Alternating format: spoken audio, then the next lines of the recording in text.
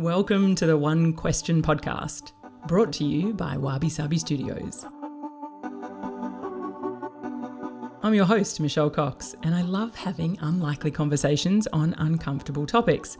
It's a huge passion of mine, so much so that I wrote a few books a while back that challenge people's notion on living a life more unconventionally. This entire podcast stems around one question. If there was one topic you wish society would talk more about, what would it be? Instead of fantasizing about this imaginary life, blogging from a laptop on a beach, what about actually going, this is my life and what can I do to support myself within it, rather than spending my time being completely strung out and then fantasizing about something really unrealistic that's unlikely to happen. Jackie Lewis is the powerhouse behind the transformation in so many people's lives. She specialises in taking a regular, stressed, under-the-pump person and shifting them through accessible tools and practices so that they become more creative, grounded, healthier and happier. Jackie takes ancient knowledge and makes it easy to understand and easy to employ in our modern-day lives. Jackie is the co-founder of The Broad Place, a global school sharing ancient knowledge and modern neuroscience, tools and experiences for higher grade living. The Broad Place has an expansive offering of modern education with in-person experiences and online teachings. Jackie's a writer, educator, facilitator and speaker on clarity and high grade living, and she teaches integration meditation worldwide.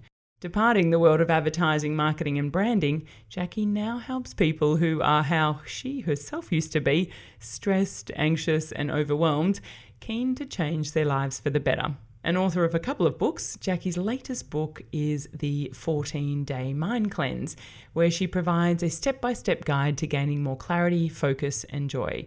It's a wonderful book full of fabulous tips, and as she's a meditation teacher, I've found those chapters particularly relevant to me personally.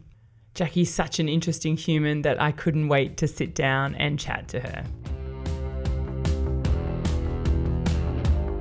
Jackie Lewis, it is fabulous to have you on the podcast today. Welcome.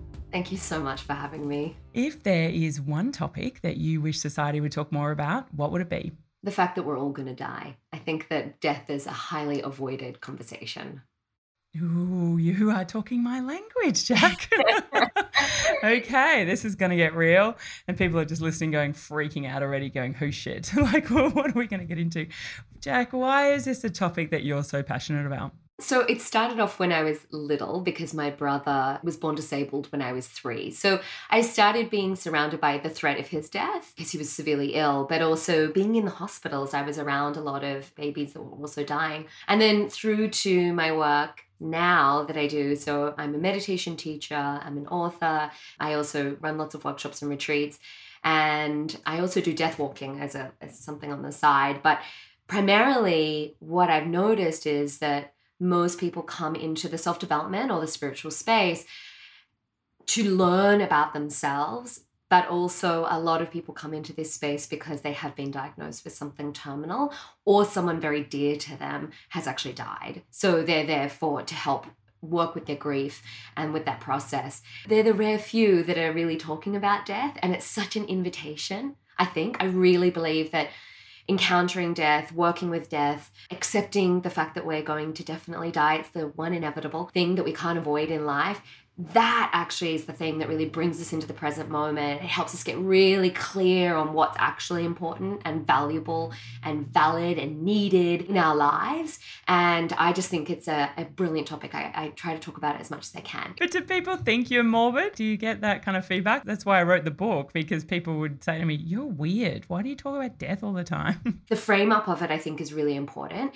And from working with so many people that are terminal, I mean, like we all are, but they know actually when they are going to pass, what the invitation that sits there really brings people into their hearts. It brings people into, they're much more creative. They really also cut the crap in their lives. They get like, no, I'm not, you know what, those things that I don't really enjoy doing, or I'm doing because I think I should, or the conditioning or the pretense of society really drops away quite rapidly. And they really start to honor the things that are important to them. And so it's just a gift, I think, when you can really get face to face with it. I love that. I love thinking of death as a gift. And again, people think we're weird, but the points that you just made then about these people that come to you and have these kind of conversations, and, you know, they're getting really real about what's important in life. And it speaks to my soul because we miss that, you know, we get all tangled up in the little tiny shit that happens every day that doesn't really matter, right? So I love that point. One of the things you said then was death walking. What is that exactly? And for those that have never heard that term, talk to me about that because it sounds fascinating. Yeah, so death walking in essence is the process of helping somebody die. It can be on an emotional level, but also on a really practical level, you know, funeral, what that looks like. I was really stunned to learn how many moving pieces there are around the death process, and also how we don't actually need to use the traditional funeral home system. And so it can also be working with the bereaved. So a process of death walking can be working with the family of the person that's died or dying. I mean, it's quite a broad term, but the best way to describe it is there's like a doula for birth, and this is like the end of life doulaing. And yeah, I did my training with Zenith Virago. She's a phenomenal human. I believe you might know her.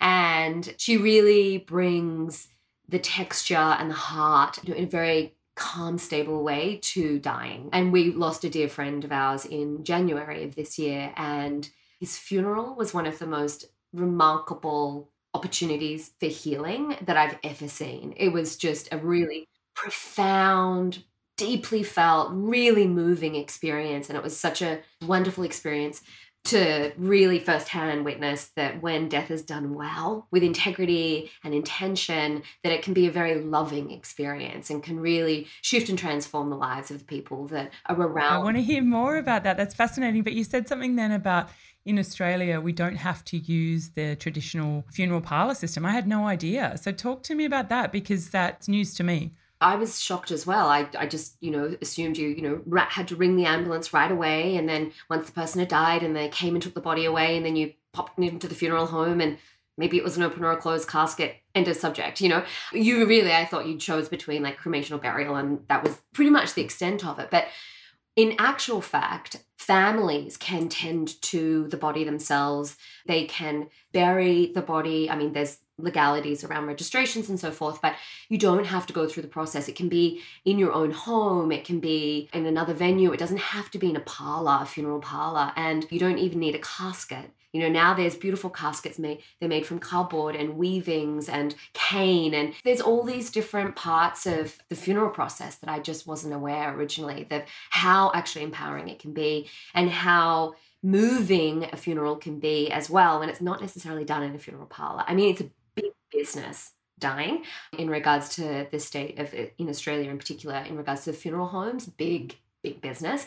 I would like to see some dismantling of that. So there's a lot of new independent funeral homes and practitioners and death walkers and so forth. It's starting to thrive and shift and change. I think it's an exciting time. But I would really recommend for anyone listening, get your ducks in a row. I work with a lot of people that are dying, and I was really nervous, about like my own will and, writing letters to the people that you love so that there's documentation should an accident happen and you don't have time to plan. All those things can actually, I know why we avoid them, it's really confronting. But what's more confronting is if we don't have the opportunity to do those things, we want to leave a legacy and clear and simple instructions for the people that are left behind. It's worth facing our own discomfort in the present moment so that then we can then care for and show the love and the kindness and the compassion for the people we are leaving behind, so that process for them is so much more seamless. Yeah. And you think about the will, like it's such a, again, legal kind of document and stuff. But what you just said then about letters and different elements, and that's the stuff I think with Mum. My mother was sick for 18 months. So we had the opportunity to say goodbye and say other things to her. But my dad died suddenly. And so we were lucky enough that we often said all the things that we wanted to say. But it was really, I often thought about that. I was like, wow, what if there was all this stuff that was left unsaid? And, you I don't know, traumatized. That goes over and over in your mind all the time. And so if I lost a particular person in my life and I hadn't, told them how I feel or reconciled over something, and I kind of tend to live my life now pretty open and honest in that way because of that, I think, and having dealt with my own mortality. But really good points, and it is uncomfortable, and sometimes it might take a while to write those letters or do that stuff, but it's really good advice. I think you're spot on there. The thing that I hear more often than not is like a lot of people will come to learn to meditate because suddenly their soul and their heart and their value system shifts pretty dramatically. They've been told they might have a year or two to live. And they get really serious about what's important to them. And having a grounded, clear mind that's connected to the heart and a stable nervous system that can support them through all the things that they're about to face becomes critically important. And they really go, no, you know what? I said I didn't have time prior, and, I don't have time to meditate, and I don't have time to, take care of myself and exercise as much as I could, and, really honor who I am because, I'm doing all the things in life. And then when that diagnosis or something happens, so, suddenly, a lover or a partner may die suddenly, the person also remaining will go, okay, hang on a minute. I'm going to now start to have a look at what is really important to me. And everyone says the same thing. I wish I'd done this earlier. Like, I wish I had actually given myself a longer runway to get the things that I deemed sort of like, oh, I'll, get to that later. And I wish I'd honored them earlier on. And there's usually like a checklist of things that people really start to want to work through. So there's spiritual connection. And I don't mean spiritual as in like, oh my gosh, they start burning incense and wearing white linen. I mean, like, who am I on the face of the earth? How am I honoring my purpose, my soul? We would say dharma, my reason for being. And what are the practices that I can do that will support that? How do I be healthy of body and mind? And how do I be loving, kind, and compassionate and honor the people that count in my life? This is what I hear all the time.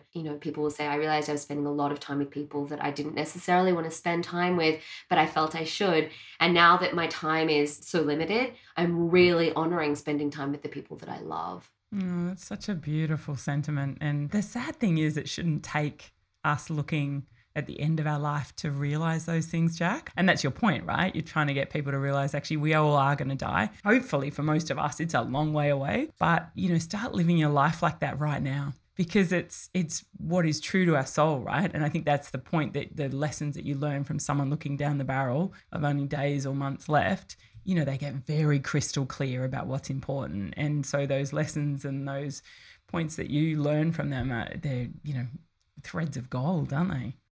They really are. And the one that I've noticed that is one of the fastest remedies for stagnancy or unhappiness or lethargy or, I would even say like depression and anxiety on a greater scale, but just like a sense of hopelessness or overwhelm at the world. I wrote about it in the book, The 14-Day Mind Cleanse. There's a whole chapter dedicated to it because I'm so obsessed with it. It's something I call joyriding. And it came from working with a lot of people in corporate in particular. Started really realizing that a lot of people aren't doing the things that bring them joy. I don't mean like going to the Maldives on a holiday or buying a new car. I just like the simple, distilled, unique little things to us that bring us joy. So some examples of that, for example, that I was always really shocked about. I would be in a room with like a whole group of guys that are in finance, off and they're, on the trading floor, and no one would ever say like making money brings me joy. When I asked people what brings them joy, they're like, oh, if I stay back 5 minutes and have a cuddle with my kid in bed, or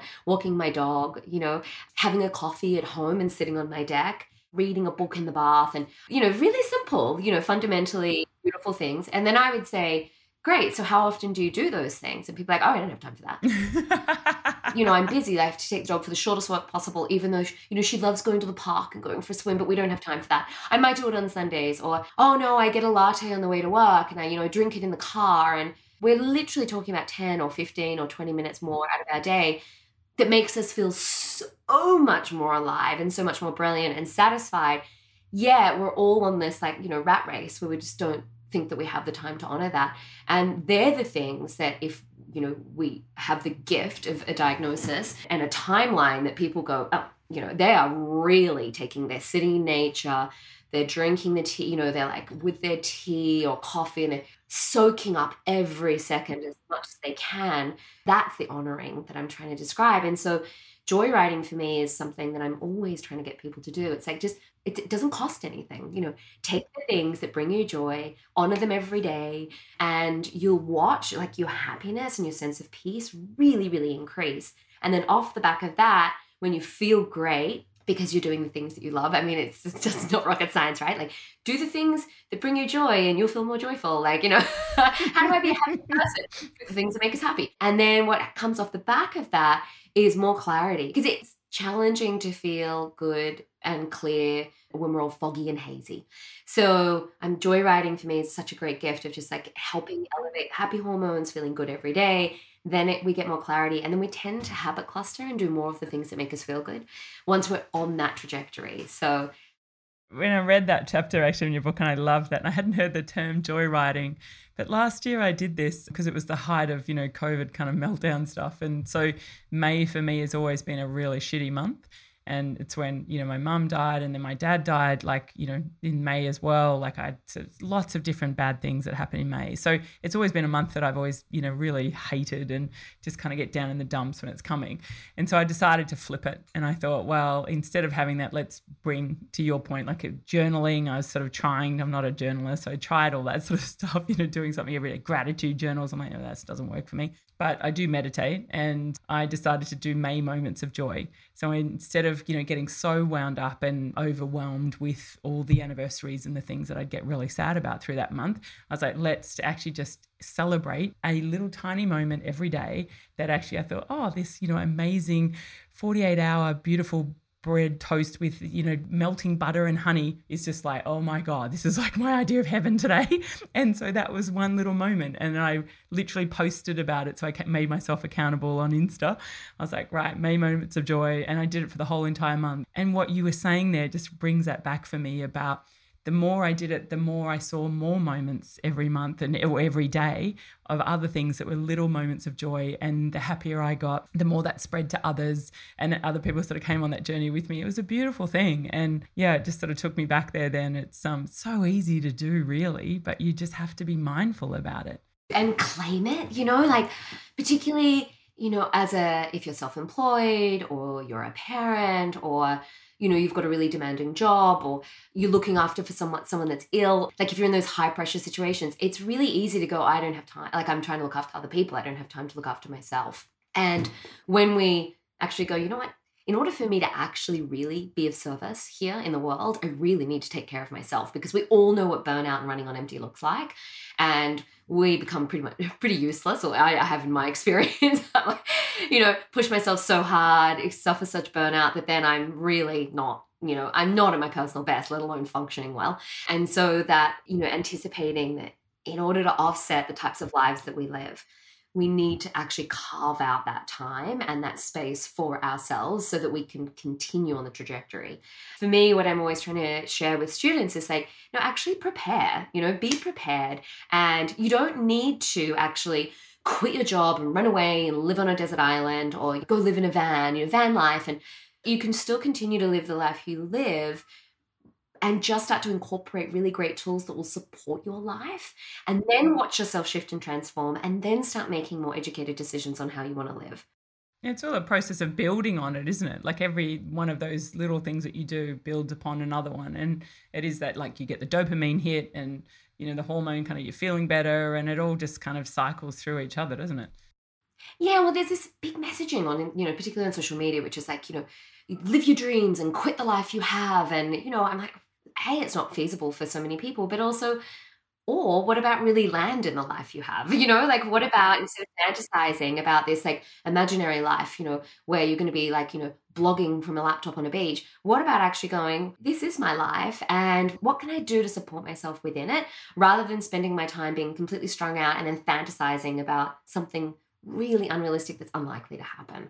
That is just gold kind of piece of advice, Jack, today. Like I'm just going to take that with me. It's just such a great point, because we're always looking. It doesn't matter who you are, what your life is like, you're always looking at, the grass is greener. Well, what are they doing over there? I could be better. And especially if you are a driven, self-employed kind of person, like your whole nature is to make your business better and be better every day. So it's a natural kind of philosophy that you have in life. So often you're like, okay, how do I make my life better? Rather than actually, how do I be better today in what I've already got and do, accelerate that and build upon that. I just think it's a beautiful point.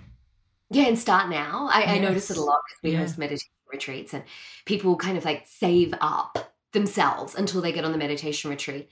And, they'll almost stop practicing meditation because they know the retreat is coming and they'll immerse themselves in it then, and I'm like, no, like start now, like just commit every day. Like every day is an opportunity.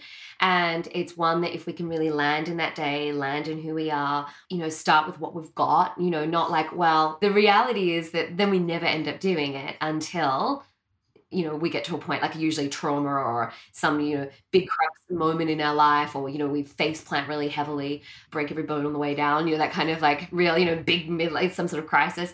And then we get serious about those things. But I'm like, we've got to just start now, today, honoring today. Who can I be today with what I've got available? I don't need to necessarily go and like acquire more and I'll be happy later on, or I'll be a better person later on. It's like, no, what about just deal with today? And like, to your point, like I am that, like self-employed, super ambitious, always have been, worked in creative industries and love, really throwing myself into it. But you can become so forward projecting that you forget to land in the day now. It's like success later, and it's like, no, like tiny bits every day. The key thing I tell others, but I also have to remind myself often, is having that, playful approach. And I think rather than, us always thinking it's got to be right before we do it or before we launch or whatever, just have a playful approach and go, well, this is a draft.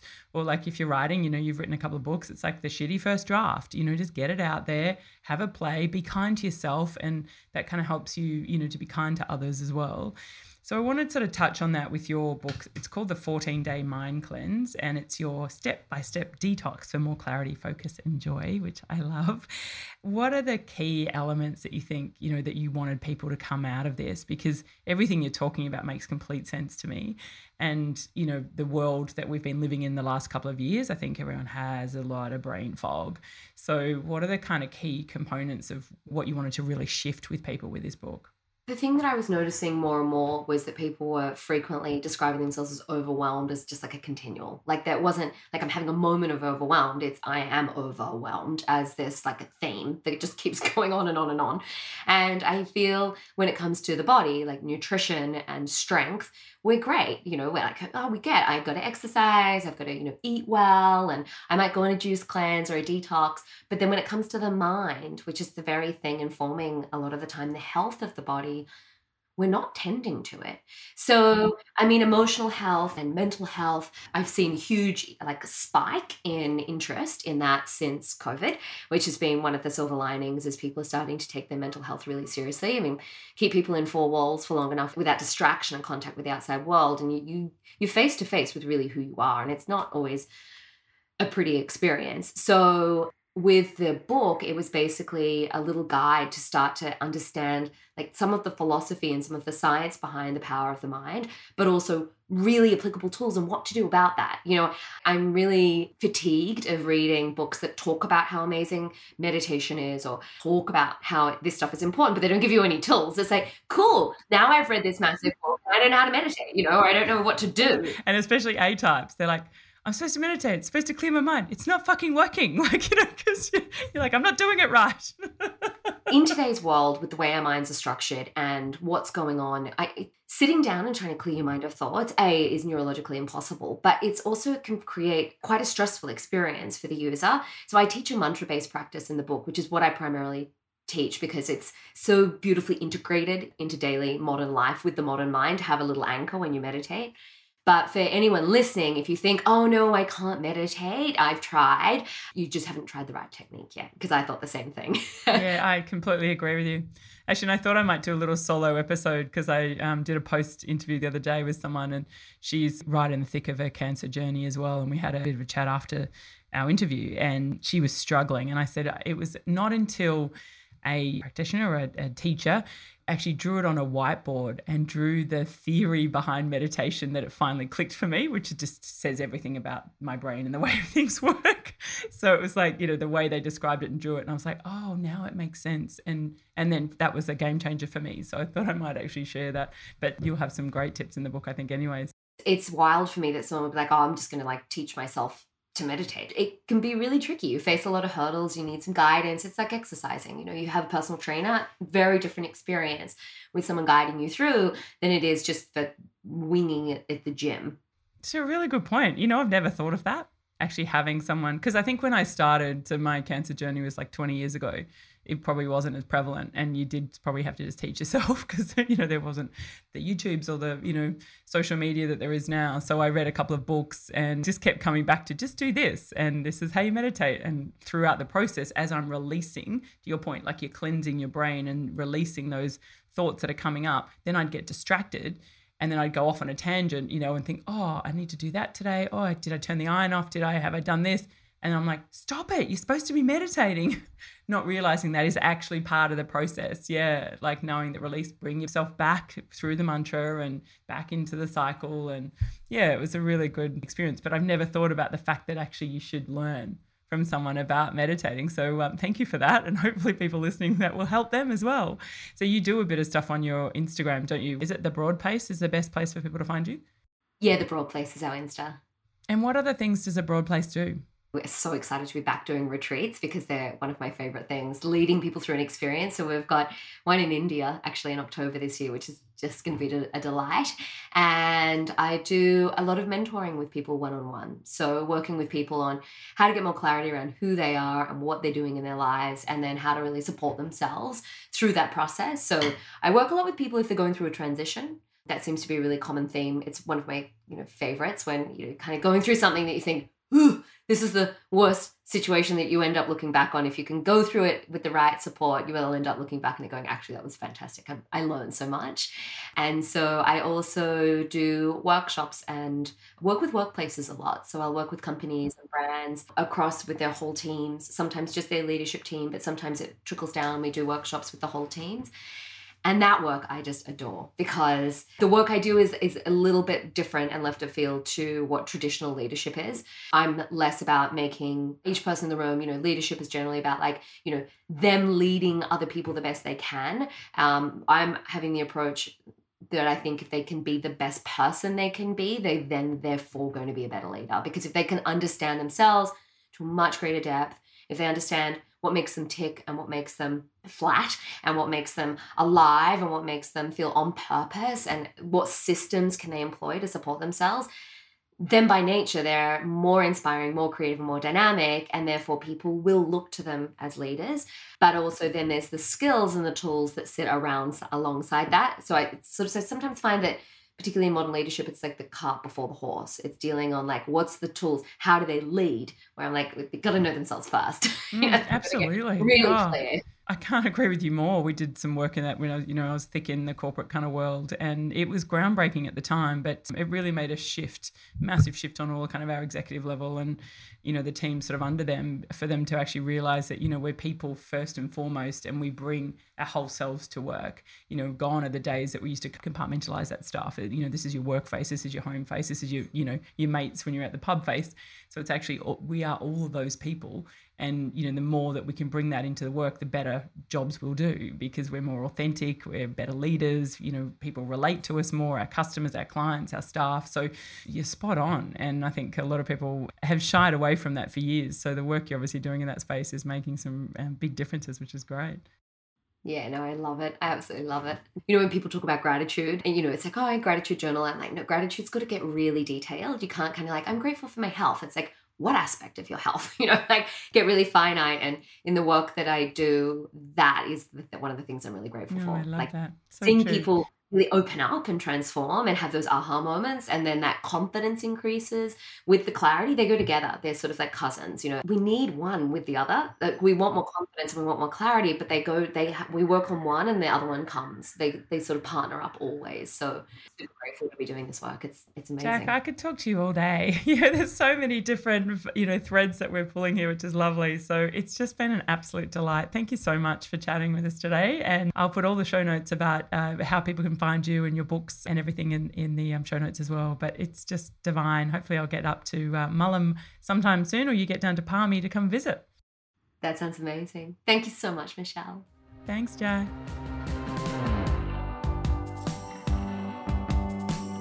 Well, there you have it. Wasn't that an incredible conversation? I hope you enjoyed it as much as I've enjoyed bringing it to you. If you did like it, can I ask a small favour?